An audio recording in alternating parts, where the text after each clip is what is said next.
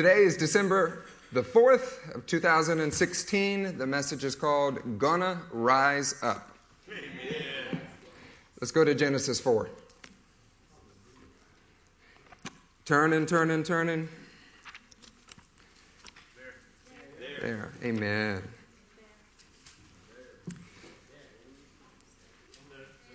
Doing some research on a particular Hebrew word recently. This is kind of an odd place to pick up in, but it's the very first occurrence of it. Let's read 4, verse 8. Now Cain said to his brother Abel, "Let's go out to the field." And while they were in the field, Cain attacked his brother Abel and killed him. See, you guys know this story. What's going on with Cain and Abel right now? They just brought their sacrifices. God was pleased with Abel and his offering, and he was not pleased with Cain or his offering. In response to a revelation that came from God, Cain did a pretty wicked thing. He rose up against his brother. The word attack there has to do with this concept. He stood, he took his stand, but in a fleshly way. What I want to talk to you today is about the difference between taking your stand or rising in the spirit or in the flesh. And we're going to win. Amen. Obviously, we don't have time to go through every occurrence. This is just the first one. But I'm going to go through some notable mentions. In Genesis 6, the 18th verse, we have Noah. He hears from God about plans for building an ark. And then he rises up and he builds it. Amen. As we keep moving just through Genesis, in the 13th chapter, Abraham, he just had the covenant of God confirmed with him. And then he rises up and he walks the land. Amen. He takes a look at the inheritance that God has given him. Still in Genesis, Abraham gets spoken to about his promised son Isaac in the 17th chapter. He rises up and he confirms the covenant with his whole household. Amen. And when we take the covenant of God seriously, it affects our whole household. I'm living proof of that. My son will be too. I know your children are going to be. We've got an amazing little group on that stage. Amen. The covenant of God, when we take our stand, when we rise, it affects everybody. Amen. In Genesis 28, Jacob, he rises up to go get his promised bride. Yeah. How you doing, honey? The promises of God have always been taken by men who are willing to rise up and do what was called. It's the response to the revelation that the King of Kings gives us. Like Cain, we have the potential to rise up in the wrong way. There's lots of people that are rising up right now. We hear about it on the news. We hear about it in city streets, all kinds of craziness. They're rising up, but it's not birth of the Spirit. You know what? It's time for us to rise up, and we don't fight that way. Amen. We're a different kind of people, a peculiar people, one that has experienced the living God. You want to turn with me to Exodus? Yes. Does anybody want to turn with me to Exodus? Yes. I love the law. Our Monday night Bible studies are amazing. Does anybody else think that they are? Let's go to Exodus, the 2nd chapter.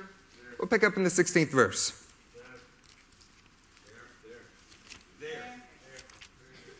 I'm still turning there, but we're going. Exodus 2, 16th verse. Now a priest of Midian had 7 daughters, and they came to draw water and fill the troughs to water their flock.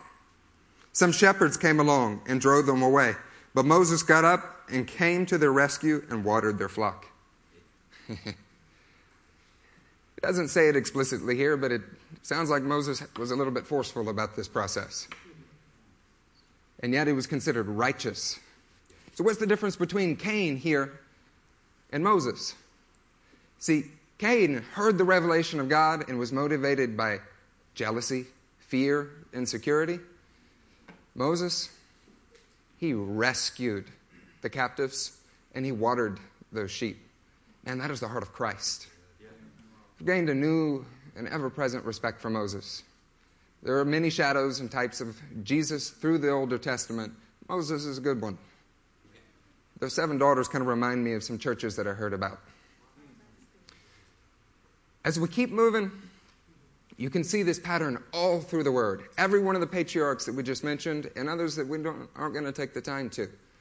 Something in their lives had to rise up. Amen. Let's go to Exodus 24.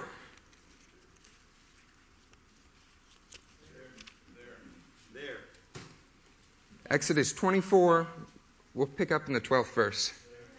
Are there any disciples in the room that like this verse? Anybody? Yes? So I thought I would preach on it. The Lord said to Moses, "Come up to me on the mountain and stay here, and I will give you the tablets of stone with the law and the commandments I have written for their instruction." Come up to me on the mountain. They first had to set out and then rise up. They set their will on what God had spoken, on the revelation from heaven. Has anybody in the room had some promises from God, from some calls from God? I know you. I know that you have. This body is advancing the gospel all over the world, and each of us have different parts to play in it. But what's required is that we set our will, and then we begin to rise. Yes. He meets us there. Yes. That's where we find the deep presence of God. Yes. That's where we find the law and the commandments that we need. Yes. It's out on that mountain of God when you set your will and you're going to rise no matter what it takes. Yes. While he's doing this, Joshua comes with him. Something about our lives is supposed to inspire others. Many of you in the room take discipleship very, very seriously. This is exactly what it looks like, is you are rising with other people, and it's teaching you how to walk, how to do it, step where I step. If you've been watching that on the outside, it's available. As a son in the ministry, I've gotten to watch round after round of disciples, men who are just like us, that are pastoring in different areas of the United States, on the foreign mission field. You can do it too. It's not a select few. It's what the gospel has always been about. It's lives completely changing and being renewed by His Spirit and His Word. Amen? So I've been talking a lot about this Hebrew word. I guess it would be fitting that we talk about it a little bit. We explain what it is. It's Strong's number 6965. It can be translated in a varying array of English words. It's really pretty interesting. I have a short list that is by no means exhaustive. It's usually pronounced as kum. It can mean to rise, to stand, to rise up, or to stand. To rise in a hostile sense. To rise, to become powerful. To rise, to come on the scene. Does anybody remember reading the story of Boaz? He comes on the scene. Behold, I have arisen. It can mean to stand, to endure, to be fixed, proven. Does that ring a bell for anybody who's gone through the Acts classes? You want to be tested and proven? To persist, to impose, to cause, to stand, to set, to station, or to establish. All of these English words are one word to God and the Hebrew-speaking people. One night at Brother Baja's house, Elder Baja's house, after a wonderful night of fellowship, a few of these English words were on my mind. I couldn't get them off. I couldn't sleep. I went downstairs and started just looking through it and began to be amazed at how many times this phrase shows up. It's because something about this defines the human relationship to God. The revelation that comes from Him, and whether we arise or we don't. But we're going to arise today, right? Amen. Amen. Let's go to Numbers 25. A few of you who know me may know where I'm going with this, because it's one of my favorite verses. We'll pick up in the 7th.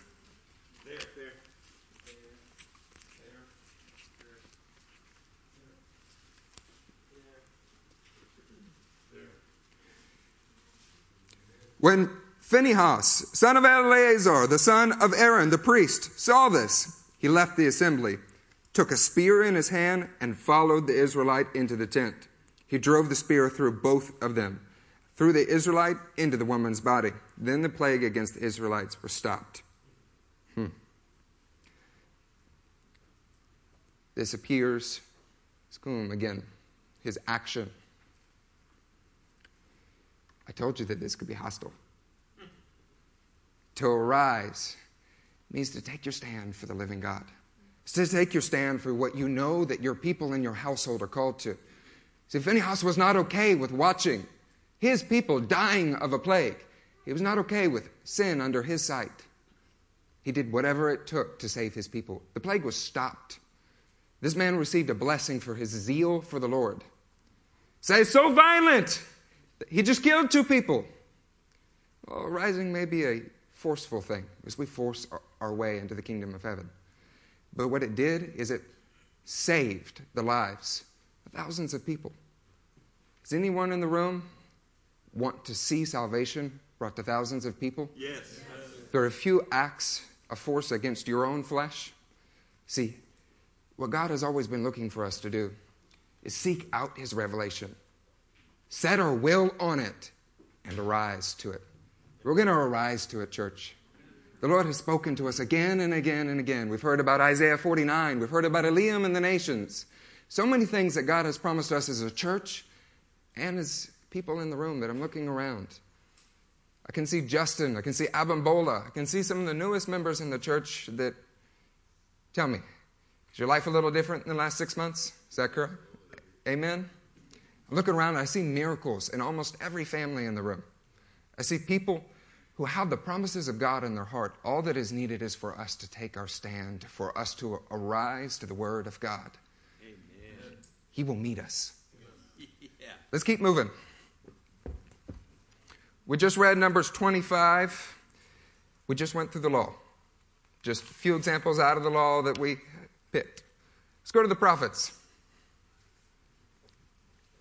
Joshua 1.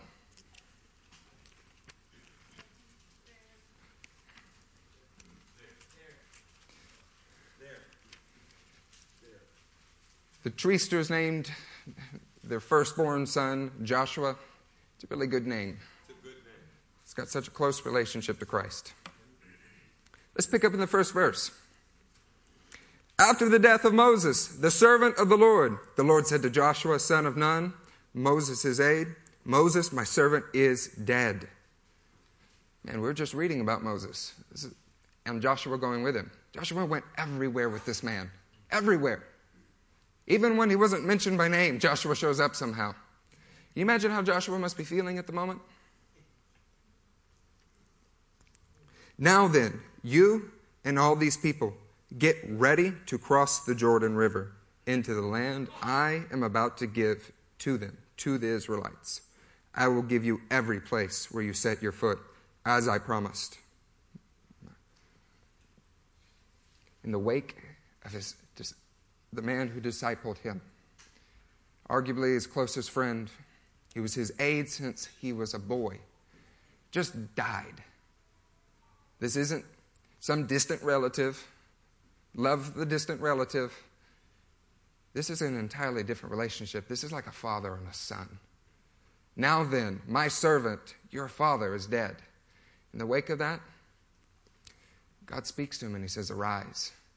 He says, go up with these people. Often in the wake of tragedy and death is when we begin to truly learn the meaning of arise. Yeah. It's when difficulty hits. It's when you feel like that promise that God gave you can't be true, that we really begin to arise. And you know what?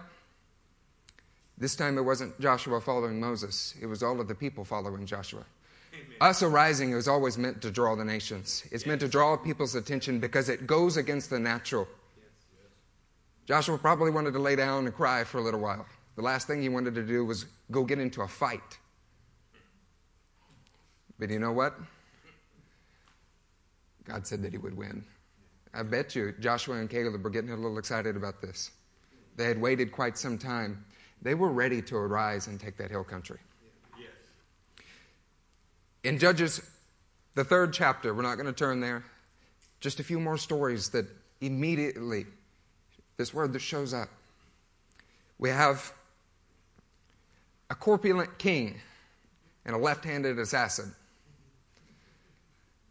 The corpulent king is found in the restroom. And the left-handed assassin that was sent by God strikes him down. Over and over again, we see in the book of Judges, a great need arose in the people. Something that caused them to cry out to God. Has anybody in the room been in a place in the last few months where you've been crying out to the Lord because you are beginning to feel your great need? Yes. See, I have. More times than I'd like to admit to. But you know what? That's not a detriment. What it's meant to do is teach us to arise to our Father. Amen. If we begin to arise to our Father, there is an answer for every problem. His courage, His strength, His Holy Spirit will anoint and help us in every circumstance. See, it didn't matter what enemy was raised up. Every time the Israelites cried out to their God, He delivered them in the book of Judges. Yeah. It's really interesting. Again and again, and it's like He was trying to teach them something. Makes me think of my own life. Let's turn to Judges 5.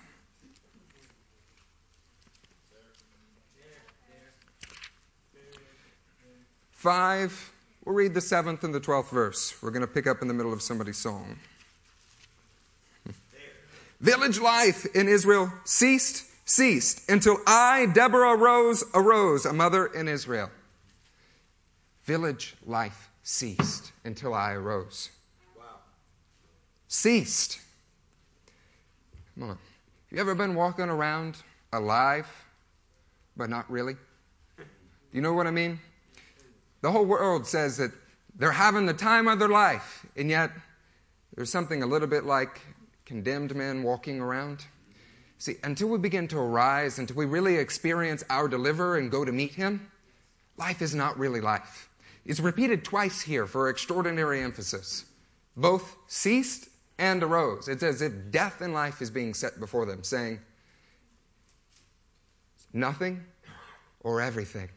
The kingdom of God has always been this way. If you take hold of Him, He will give you all that you need. If you will arise, He will meet you where you're at. He will send your deliverer. He will strengthen you in each and every circumstance. Let's read the 12th verse. Wake up! Wake up! Wake up! Wake up. Do you think that they're sleeping? Or are we hinting at something here? Wake up, Deborah. Wake up. Break out in song. Arise, O Barak. Take captive your captives, O son of Abinadab. See, it's easy for us to point to the church at large. And we do, because we want to draw a distinction, and it's good, it's healthy. All too often we find ourselves asleep. We can see it in the massive bodies that are all around us. People who all are called of God, but are slumbering in the midst of a battle. Yeah. Begin to think. What this word forced me to do is those areas that I would rather just not deal with, that have been asleep. I had to wake up.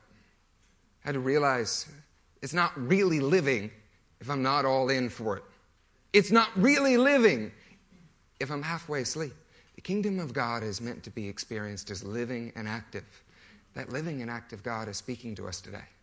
He wants you to arise not only in this circumstance, but in the whole way that we live our lives, the way that we view the world, the way that we govern everything that we touch, from work to family to children to missions.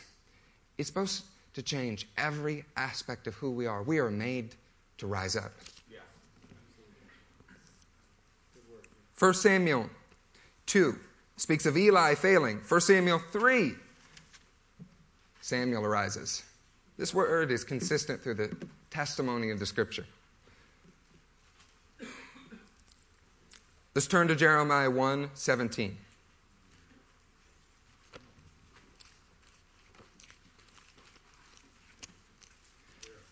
And again, this appears in many prophets. We're just choosing some of the most notable ones. Jeremiah 1:17. Pastor Wade at Wednesday delivered an excellent word. An excellent one. You might notice some of these concepts are interlaced. Get yourself ready. Stand up and say to them, whatever I command you, do not be terrified by them, or I will terrify you before them. Today I have made you a fortified city, an iron pillar and a bronze wall. to stand against the whole land, against the kings of Judah, its officials, its priests, and the people of the land. They will fight against you, but will not overcome you. For I am with you and will rescue you, declares the Lord. Get yourself ready. Get yourself ready. Again, it's very similar words. The Hebrew here is a little more graphic than the way we generally would speak. Those of you in the room who have competed in athletics, it's speaking about the kind of preparations you would make before you ran track. He's literally saying here, in your most sensitive areas, I want you to guard yourself, be ready for what the kingdom is. Because it is a fight. You're not strolling in the park. I want you to be ready to compete. That's right. That's how he's speaking to you. That's right. Sometimes it's easy to read over the scripture and forget how much color God himself put into it. The Lord is able to make us stand, man.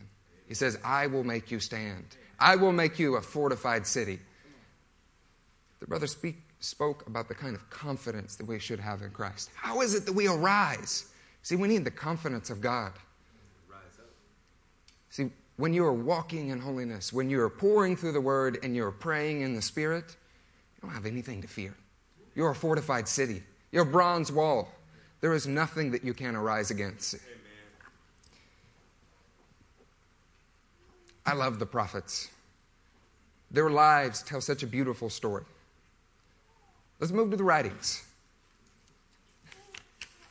It's funny how different areas of the scripture can be interesting in different lights.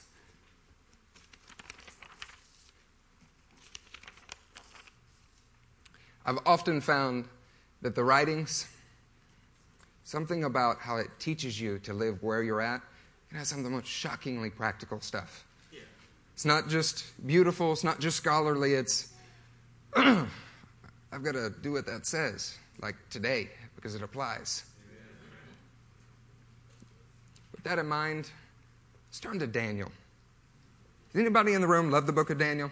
Yes.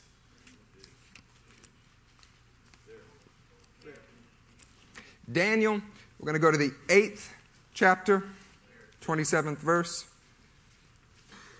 Brother Daniel, if this were a Monday night, I would ask you to read it, but we'll get a microphone. 8, the 27th verse. I, Daniel, was exhausted and lay ill for several days. Then I got up and went about the king's business. Amen. I was appalled by the vision. It was beyond understanding. I enjoyed sharing the word constantly. Sometimes one of our brothers, Sod, will feel a little bit like that to me. It's beyond understanding. It takes me a little while. I have to mull over it. See, Daniel here he's exhausted. He's ill. And he's on the ground. But his response to the vision that God gave him was to rise up. Amen. And go about the king's business. Amen. See, this isn't just Daniel. This is our lives. See, the cure for when you're feeling ill, when you feel depressed, when you've been lying in your own misery, is to rise up and go about the king's business. Yeah. Because when we do that, we find the strength that we need. Yeah. Daniel recovers. Rise up. Later in the 9th chapter, we find out he fulfilled all the words that were spoken. Yeah. He was a man of God, living in difficult circumstances. Let's go to Proverbs 31.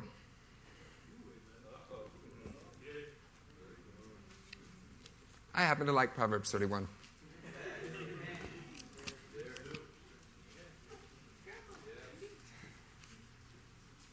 Does anybody know Proverbs 31 from the marriage counseling? Yeah? Throw your arm around your honey. Proverbs 31, 15th verse. She gets up while it's still dark. She provides food for her family and portions for her servant girls.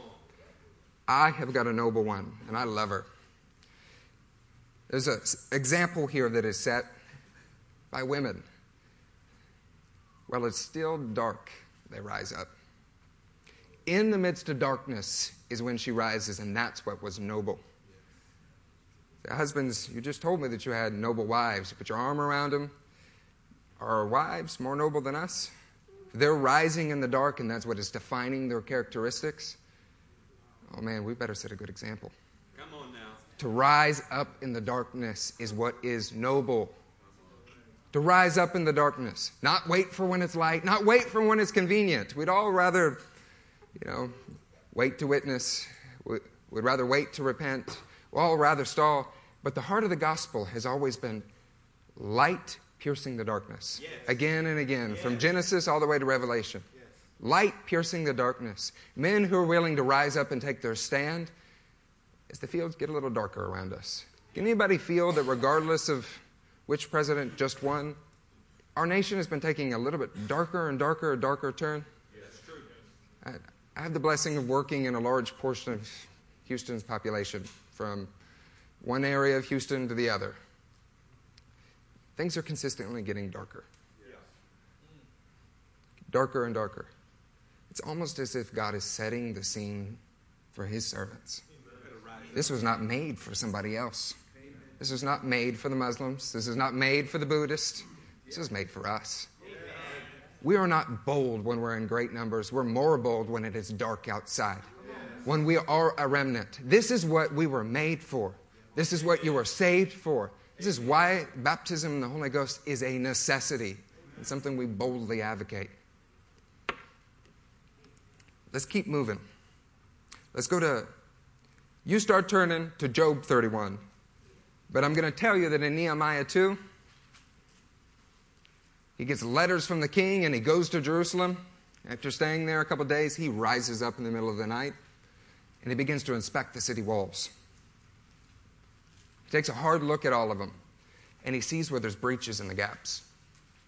He sees where the defenses of his people are down. You know what he does? He goes to work the next day. He starts filling in those gaps. Start building up those defenses. See, it's our job to survey our lives as we hear from the Lord and say, where are those gaps? Because I keep finding new ones. When I think I have something mastered, the Lord is always correcting and training us. And it is our not just job, but our blessing to be able to rise up again and again and again. Does anybody want to have a strong city? Does anybody want their family to reflect Jerusalem and its glory? Yes. The city of David, the prized of heaven? Yes. It's going to if we take our stand, if we rise. Everybody in Job 31? Yes. I'm getting there. We're going to pick up in the 14th verse. What will I do when God confronts me? What will I answer when called to account? What are we going to do? What are we going to do? See, the answer is to arise. The answer is to go up to our Father. Reminds me of a son in the New Testament. See, when God is confronting us, the answer is not to hide like we did in the garden. It's to rise to meet our Father. He's been calling us to Him since the beginning, making sacrifices for our sake. Yeah. So as the Lord tugs on you, not just in this service, but in your life, we must make it a discipline that we don't run away from the King of Kings. We arise to meet our Father. We arise to come to the fellowship of believers, to come into His presence, to come to His altar and let Him cleanse us. In Esther, there's a plot against the Jews. And a scared little Jewish girl, with the same word, rises up. Yeah. We talked about a noble wife. We talked about a scared little Jewish girl who rose up and are esteemed and noble because of it. We can do this. We can. Christ, our King, will help us. Again and again and again, what we are going to do is arise. We're going to take our stand. We're not going to let anything move us. The promises of God are worth fighting for. Amen? Amen. And Ezra, he arises and he calls the people to reform. It's the salvation of a whole nation. Does anybody in the room want to see nations saved? Yes. The book of Ezra seems to point to the fact that it was because a single man was willing to arise. Amen. So whether it be the promises of God in your life, It'd be your family that is like the city of Jerusalem, or it'd be the nations that He's pointed you at. The answer is very simple. We arise according to the revelation of God. Amen. We set our will on it, and we move towards it. He will meet us, and we're going to succeed, just like those men did. In 2 Chronicles 30, under the reign of Hezekiah, priests and Levites have to arise to fulfill a need because it was needed. They were cleansing idolatry all through the land. That's right. Over and over again, God has appointed a few men in history when times were dark who may have had no other special attributes other than they were willing. I mean, do you hear me? They were willing. Nothing else about them was that special. They arose when the Lord called. Yeah. What does that mean for us? Sitting here right now, we say all of the time that anything can be accomplished through Christ, yet sometimes we don't believe it. I say that from personal experience as well as I know you. If we are willing and we take that step of faith to arise as many times as it is presented to us, it will be accomplished. See, I've been able to watch this since I was a little boy. Seen men and women just like us working in the calling that God has called them to because they arose again and again. Sometimes they weren't even the most talented ones. It's funny how that works. Yeah. It's those who are just willing to respond to the Father. He comes rushing in to meet you. He wants to put a ring on your finger. He wants to help you. Is there any willing hearts in the room? Yes. The Lord gave a direction to speak to those who are soft-hearted in the room, and I'm trying to grab your heart today. Let's keep moving. We went through the law, the prophets, and the writings. We can see throughout the Word some very central themes. It's almost as if the King of Kings has been speaking the same message since the beginning, like it's a contiguous revelation. In fact, it's amazing what can be done just with a few minutes in a Strong's and an Englishman's concordance. Yeah. It can help you. Amen. We're going to take a look at the New Testament now. I love the New Testament. I really do. I love it even more after I read the Older Testament. I keep finding things that they were talking about, and I didn't get it until I spent some time studying the first floor of the building.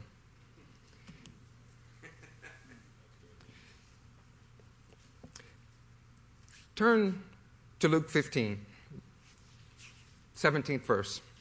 While you do that, I want to talk about Matthew 7 for just a few minutes. In Matthew 7, we have a narrow door. Something about that narrow door really describes the need to arise. How do we press in through a narrow door if we don't take our stand, if we don't arise to do it? See, one of the pastors in the church spoke to us about an ever-narrowing door a few times. He's describing from his own personal life in the Word how he pressed through that narrow door once, but somehow kept getting a little narrower.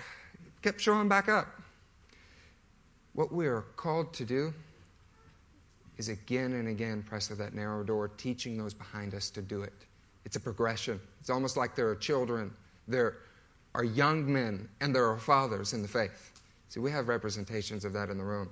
Look at Brother Bosch and Elder Charlie and Elder Steve. Men who have been faithful and are pillars in the house of God. Not to mention our pastoral staff and their family. We have a lot at our disposal. The question is, will we press into that narrow door behind them, or will we let someone else blaze a trail that we don't follow? We're going to follow it. I know that we are. Amen.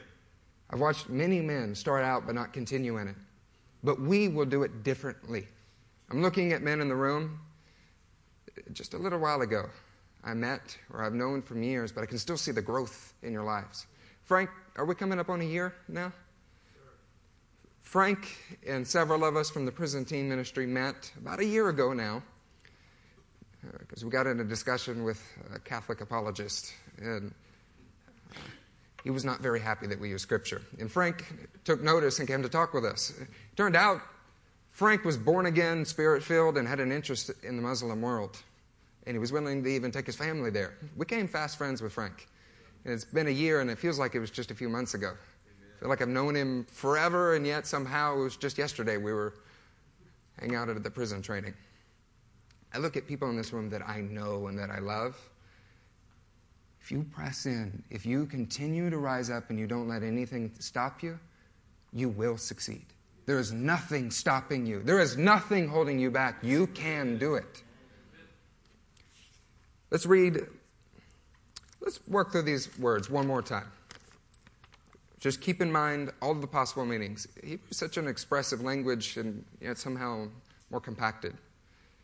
When God says to rise, to arise, to stand, to rise up, stand firm, to arise in a hostile way, to become powerful, to come on the scene. He rolled up on the scene, man. To stand, to endure, to be fixed, to be proven, to persist, to impose, to establish. This is all one Hebrew word. All of this meaning, what we're speaking about here, is the gumption to do what is needed. It's to take your stand. We can take about 7 different English words. But each of you know that feeling in your chest that I'm talking about, don't you? Yeah. See, we can describe it as standing firm or standing up, arising, whatever you would like. You know what it feels like when the Lord's calling you and it's time to take your stand. It's because you've done it before. I encourage you today, just don't let anything keep you from it. Amen. That is your lifeline. Amen. Okay, we're going to read Luke now. We're going to read it. Getting there.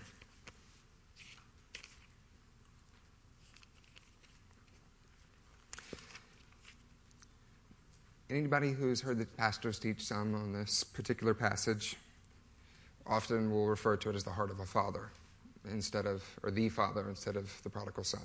Because there's nothing particularly special about a son who has fallen away and is distant from his father. There's something very special about a father who responds the way that he does. But we'll pick up and read it. When he came to his senses, he said, "How many of my father's hired men have food to spare? And here I am starving to death. I will set out and go back to my father and say to him, 'Father, I have sinned against heaven and against you. I am no longer worthy to be called your son. Make me like one of your hired men.' So he got up and went to his father. But while he was still a long way off, his father saw him and was filled with compassion for him. And he ran to his son and threw his arms around him." You guys know how the rest of the story goes. He puts a ring on his finger. He sacrifices the fattened calf. He gets him a robe. Something about the heart of man has always been this. What's special here is the father, not the son. Moses had to return to his father. Moses had to arise to meet the call of God.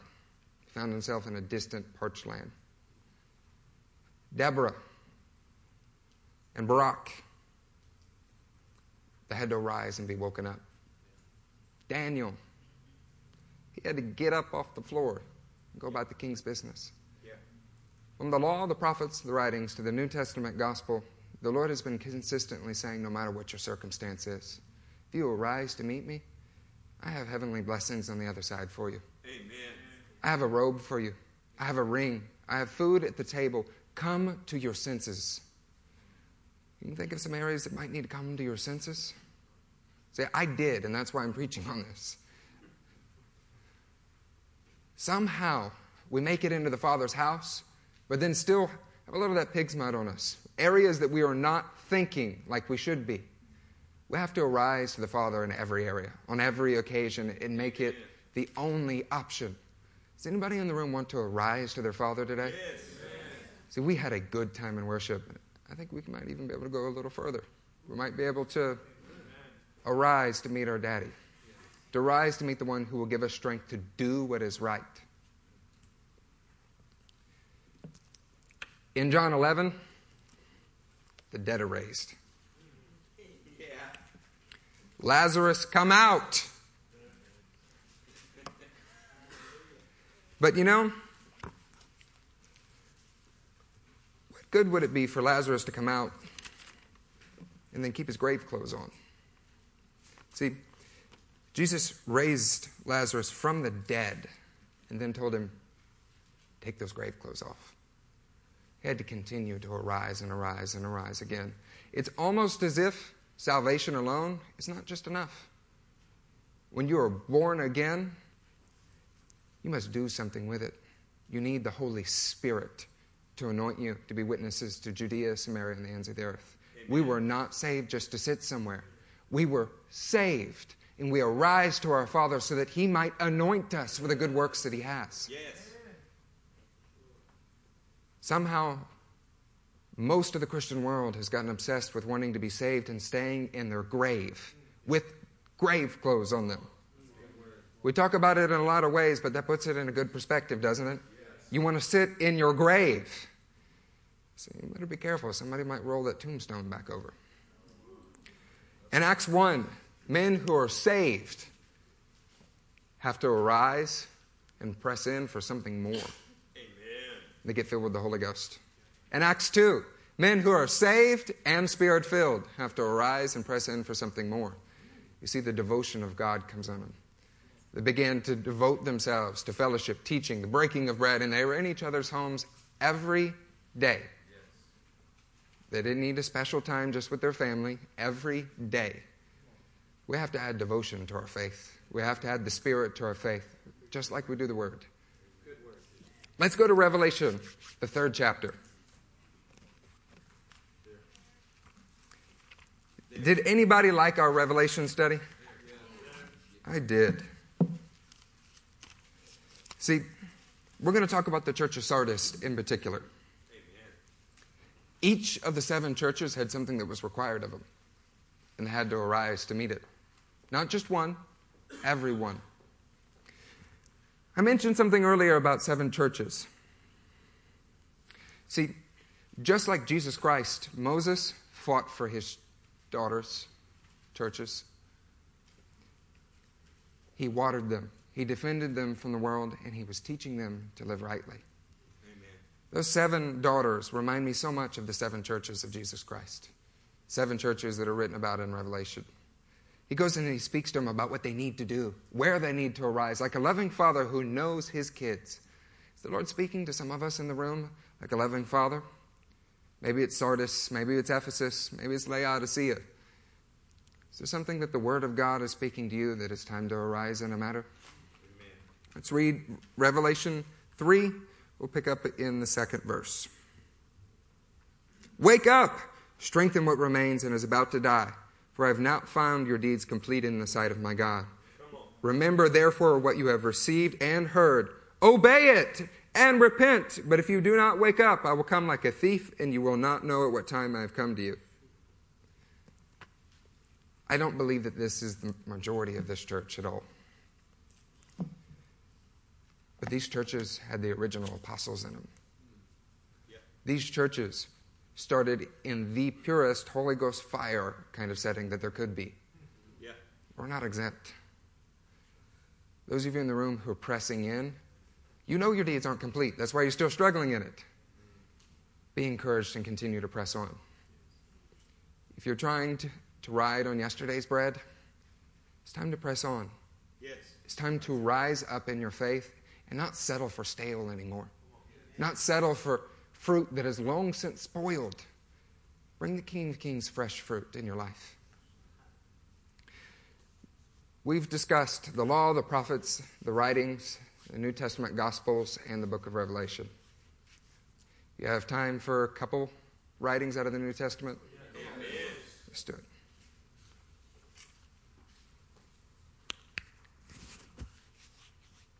Let's go to James, the 1st chapter.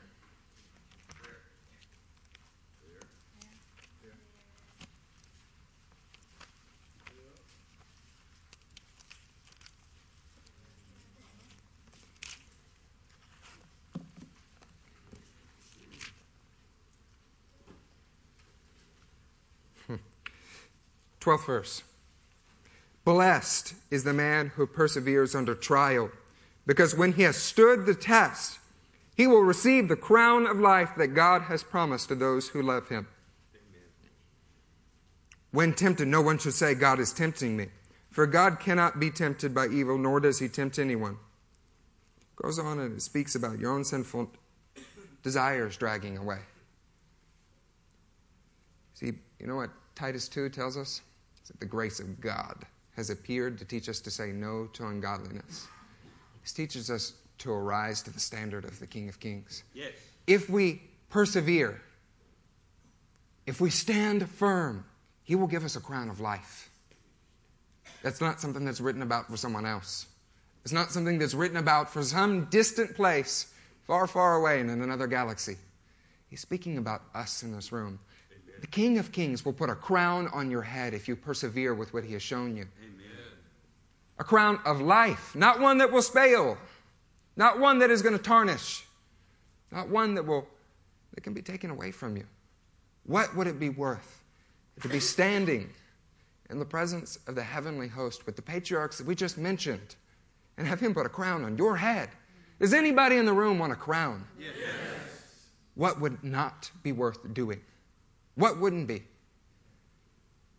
See, no death, no daily implementation of the word could possibly compare to having a crown of life placed on your head by the King of Kings in the presence of the heavenly host. Say, I want that crown. I want that crown no matter what it takes. Let's fight for the crown that God has given us. Let us arise. In Acts 26, there's a recounting of Paul's testimony. Put the 16th verse on the screen.